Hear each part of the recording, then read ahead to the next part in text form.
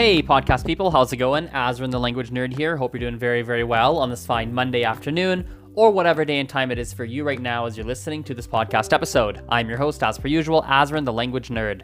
You can find me primarily on Facebook, Instagram, Snapchat, YouTube, LinkedIn, and of course on Twitter and TikTok.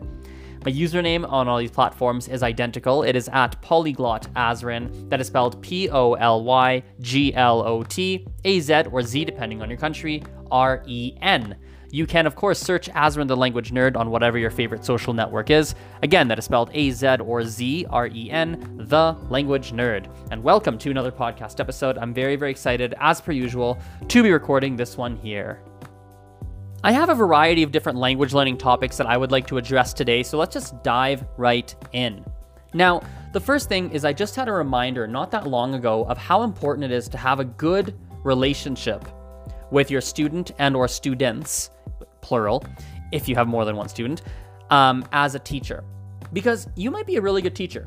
You might be able to explain things well. You might be able to break things down in a clear way. You might be very knowledgeable. You might have a lot of great qualities as a teacher, but if your relationship or the connection you have with your student or students is not the best, it's actually going to negatively impact your teaching. You know, I was talking to someone not that long ago, and they're telling me about how they have this one particular student, and they feel some discord between the two of them. My teacher, or this one, not my teacher, but this particular teacher that I was having a conversation with, they were telling me that they feel the student is struggling because they're not really putting in the time to study outside of class. But the student in this teacher's eyes that I know, right? The student in this teacher's eyes is not progressing for other reasons, meaning the student believes they're not progressing for one reason, the teacher believes they're not progressing for another reason, and there's a level of dissonance or a level of disconnectedness between the teacher and the student. And so being on the same page, having an open line of communication, making sure that everything is clear between the two of you, making sure that your relationship is in a good place is super important. I've mentioned this a whole bunch of times on the podcast, but I just had another reminder of how important that is. Actually, it's even funnier. On last week, it would have been, I think, on Thursday, perhaps Friday, Thursday. I think it was Thursday last week. I was teaching one class, and after the class, it occurred to me just how many of my students, especially the private ones, not as much in group scenarios, but definitely in private scenarios, how a lot of my students use me almost in a way like a therapist. Not really a therapist, but definitely they talk about their problems. They have lots of stuff. It's nice to have someone who hears them out and talks to them about it. It's a safe space. Like, there's definitely certain, I suppose you could say, therapy-like tendencies to some private classes. And that's important, right? I think for me as well, my classes sometimes are a form of therapy in a certain way, because even I'll talk about stuff like, oh, this is happening in my world, and students give me input and I get different perspectives on things. And because my students all come from very different walks of life, I get different perspectives based on different people. So a great example is we were doing an exercise with some different students where I would ask them some different questions. I would ask the same question to a whole bunch of different students, and we'd make lessons based off certain core questions. So one of them was just about investing money in the arts or not. And it's been really interesting to hear people's perspectives on it based on their life experiences. And that's been fascinating, right? It's really, really cool. So as a teacher, especially if it's private, but even in group scenarios, the relationship between the students and the teacher is paramount. It is very, very important. And you need to make sure that you minimally have a good relationship.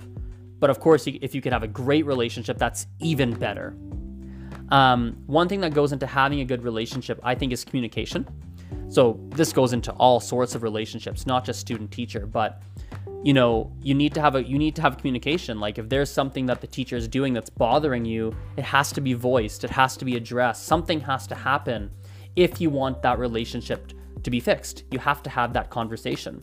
And same between and same with if the teacher has a problem with the student, it has to be voiced and it has to be dealt with, again, if you don't want it to negatively harm the relationship. And that's very, very important. And that's the first thing I wanted to start this podcast. That's the first thing I wanted to say in this podcast episode here. Now, the other thing I wanted to mention, which is fascinating, at least to me and in my eyes, is different teachers have different strengths and weaknesses. On this podcast, I've mentioned many times how you have to lean into your strengths as a language learner. What I don't talk about as much is as a teacher as well, I think it's important to understand what your strengths and weaknesses are and to lean into those. So I'll give you some examples for me. I have a real good strength around pronunciation. I know how to pronounce things well. I can help you with pronunciation. I can explain it to you. These are things I'm really, really good at. That's a strength that I have. Another strength that I have as a teacher is I have a pretty good pulse on generally how students are feeling, and I could feel how you're feeling, and I can make adjustments based on that. Like, ooh, this is overwhelming. Maybe we have to make a change. Or I notice that you're acting a bit quieter than usual, and I'll ask you, hey, is everything okay? Do we have to change something with the classes? Are you bored? Do we have to shift something? I'm really good at figuring a lot of those things out. I'm also very good at talking to students and figuring out what kind of goals they have and figuring out how the overall structure has to play out, because I have a little bit of a psychological understanding with that. I have some experience with that. It comes a little bit naturally to me, I suppose. So that's a strength. But let's be real. I've got some weaknesses too, man. I'll share one weakness I have. I am organized, but I'm organized because I learned to be organized, not because I am by nature very, very organized. So what that means is that I might, if we had a class on a Monday, there's a chance I might send your homework on a Thursday, and it only gives you Friday, Saturday, Sunday to do the homework prior to Monday. That's not good. I need to be more careful about that. I'm usually okay, but sometimes I drop the ball on that. When it comes to how do you say this? There's a word I'm looking for. I've been thinking about how to explain this, but I haven't been able to find the words. Hopefully I can find it now. There's a couple of teachers in particular that work for me right now. One really in particular who's fantastic at this, and they're way better at this than even I am. They're really good at understanding, here's the plan. We're going to follow this plan. We're going to follow this system, this structure. We're going to cross every T, dot every I, do this in class, get through everything in an in-depth manner. And they're super good at doing that. The problem is for me, and that's actually a very valuable skill set for many teachers, and that's something I'm not quite as good at, to be perfectly honest. That doesn't fully align with my personality, and sometimes at the student's expense. I don't really maintain that exact structure that some people really need. And I lose some students that way. It hurts their learning. It's not good for them. It could be better if I was more structured and more predictable in those classes. I have one teacher who's amazing at that. She's really good. It's quite commendable, actually. And so that's something that I personally could work on. Granted, not every student needs that. That's not the right decision for every student, especially if it's private classes. But having an understanding of, this student really needs this, and me executing on that kind of style of teaching is something that I could work on. Sometimes I don't do it as well as I should or I could, and that's a weakness. So understanding your teaching strengths and weaknesses is important because, first of all, it makes you a better teacher. You can figure out what your weaknesses are so you can work on those and get better. But second of all, you can start to make good judgment calls on what types of students you work best with. I've got one friend of mine. She doesn't work for me, but she's a teacher friend, I suppose. She's an actual academic school teacher. She teaches in the public system, but she also does tutoring. She also does some tutoring outside of her classes. And she's been tutoring actually longer than me. And she's rock solid. She's really, really good. She's amazing. But here's the thing. She's amazing in her narrow field of expertise. She knows what she's good at and she sticks to that. She knows what she can teach and how she teaches and she sticks to that. She knows what kind of students she's good at teaching and who she can take and who she matches with, how her teaching style matches with what kind of students, blah, blah, blah. And she sticks to that. And she's gone super, super deep on those particular things. She's gone really, really deep with those skill sets. And that's really important. So she's understood what she's good at, where her expertise is, what her skill sets are, blah, blah, blah, blah, blah.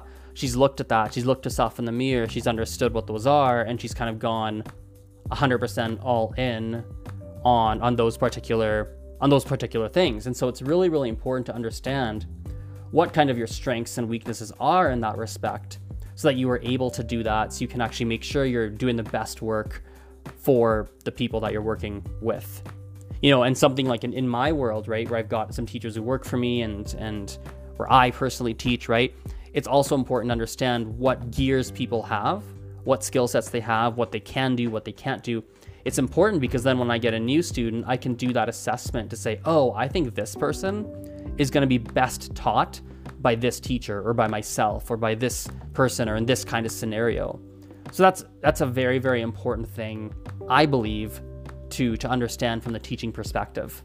And of course, I've said this before, in the learner's perspective, that's really important too. So if you're very self-aware about what you need as a learner, you can also make a very good judgment call on what types of people you are best suited to work with, right? You might be able to have an initial class with a private teacher, or go to a group class, or do whatever it is, and you'll be able to know, hopefully very quickly, that, oh, this person doesn't vibe with the kinds of things that I need, based on what I know about myself as a language learner.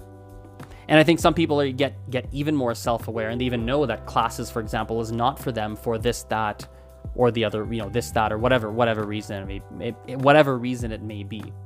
So that's also something that, in my perspective, is very, very important to be looking at. So anyway, I appreciate your attention, guys, as per usual. And then we will chat very, very soon. Bye-bye.